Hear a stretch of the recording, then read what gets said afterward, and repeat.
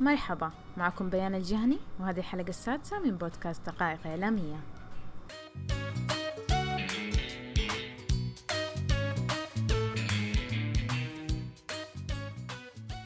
أطلق نادي دبي للصحافة في 8 مايو الإصدار الخامس من تقريره نظرة على الإعلام العربي، شباب محتوى إعلام رقمي، ويتضمن مخرجات ترصد أبرز تطورات المشهد الإعلامي في 14 دولة عربية، وأيضا أهم المتغيرات في صناعة الإعلام خلال السنوات الثلاث المقبلة. في هذه الحلقة حنتحدث عن أبرز الحقائق والتوقعات اللي ضمنها التقرير.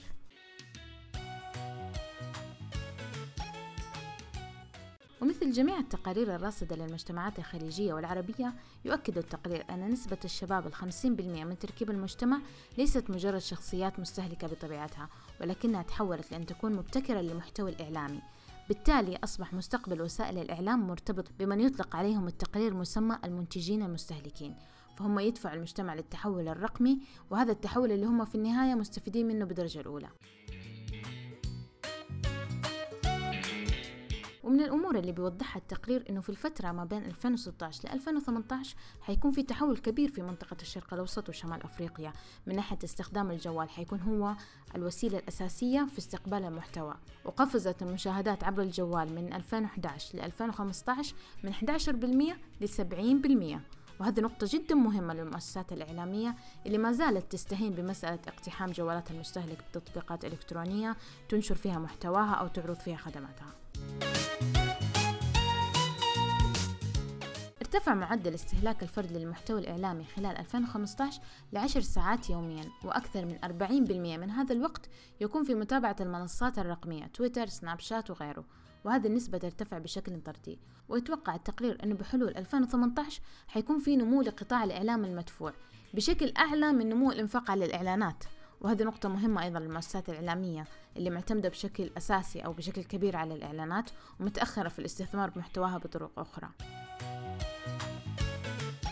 ويقود نمو الإعلام المدفوع قطاعي التلفزيون والألعاب الرقمية، بالرغم أنه انتشار المحتوى التلفزيوني المدفوع في المنطقة ما يتجاوز 10%، وهذه نسبة جدا منخفضة. ولكن بيقول التقرير أنه بحسب المعطيات اللي موجودة حيكون استهلاك هذا النوع من المحتوى حيرتفع نسبته ل50%.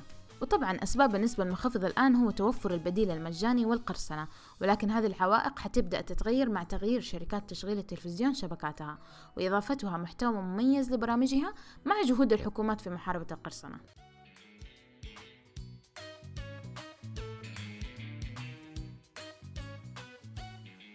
ونجي الموضوع منصات الفيديو أونلاين. بيقول التقرير أن دخول نتفليكس كمنافس في المنطقة تطور مثير جدا للاهتمام، ولاحظ أن هناك نمو في معدلات المشاهدة على السطح اللي هي over the top. over the top هذا مصطلح في الإعلام الرقمي، بيعني أنك أنت بتشاهد البرامج التلفزيون أو الأفلام أونلاين، لكن هذا النمو ما حيأثر على معدلات المشاهدة التلفزيونية. في المقابل لما نجي للإعلانات بيقول إنه حيصير في نمو في معدل الإنفاق الإعلاني على هذا النوع من المشاهدة اللي هي مشاهدة على السطح بشكل أسرع من التلفزيون، بنسبة ممكن توصل ل21% فقط في الثلاث سنوات الجاية.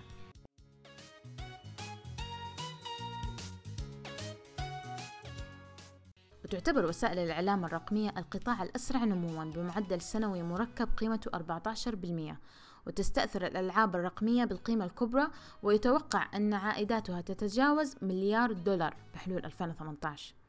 السعودية هي الأعلى في معدل الألعاب المدفوعة بنسبة 40% في المنطقة، واجتذبت الشركات الأجنبية، كان من أشهرها بيك جيمز اللي استحوذت على موقع كملنا السعودي، وهذا إن دل فإنما يدل على الإمكانيات الواعدة في المحتوى المحلي.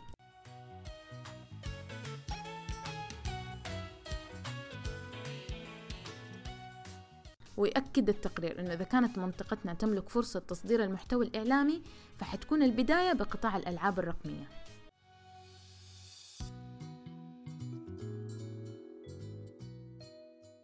النشر والموسيقى أكثر القطاعات تضرراً لأسباب واضحة، وهي استهلاك الفرد لمحتواها أو محتوى بديل من دون مقابل مادي، وتعرضت لما يسمى بالتدمير الخلاق أو تأثير الإحلال أو الاستبدال.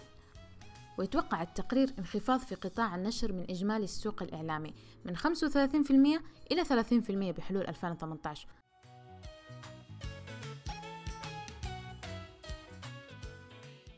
أصبحت وسائل الإعلام الاجتماعي قوة، وانتقلت من فكرة ربط الأصدقاء وأفراد الأسرة بعضهم ببعض إلى توفير منظومة من الخدمات، مما أثر بشكل عميق على اكتشاف الأخبار وتطويرها وتوزيعها.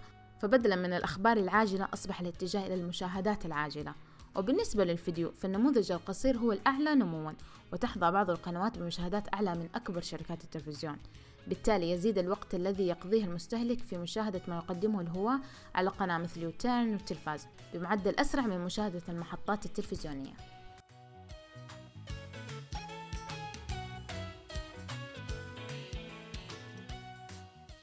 وأخيراً، لابد من رعاية المواهب الشابة التي تقدم إبداعها عبر الفيديو وغيره، إلى جانب تطوير الجامعات وتخصصات الإعلام بما يتناسب مع الوظائف الجديدة المستحدثة، ومنها محللي وسائل الإعلام الاجتماعي والصحفيين الرقميين. ولا طالما عانى قطاع الإعلام في المنطقة من ضعف انتشار مقارنة بقاعدته السكانية، ولكن مع أن يصل جمهور المنصات الرقمية إلى الحجم الكافي فإن ذلك سيقلل من حجم العقبات أو يتجاوزها، وبالاعتماد على الزخم المناسب والدعم المؤسسي سيتمكن الشباب العربي من إطلاق الإمكانات الكاملة لقطاع الإعلام في المنطقة.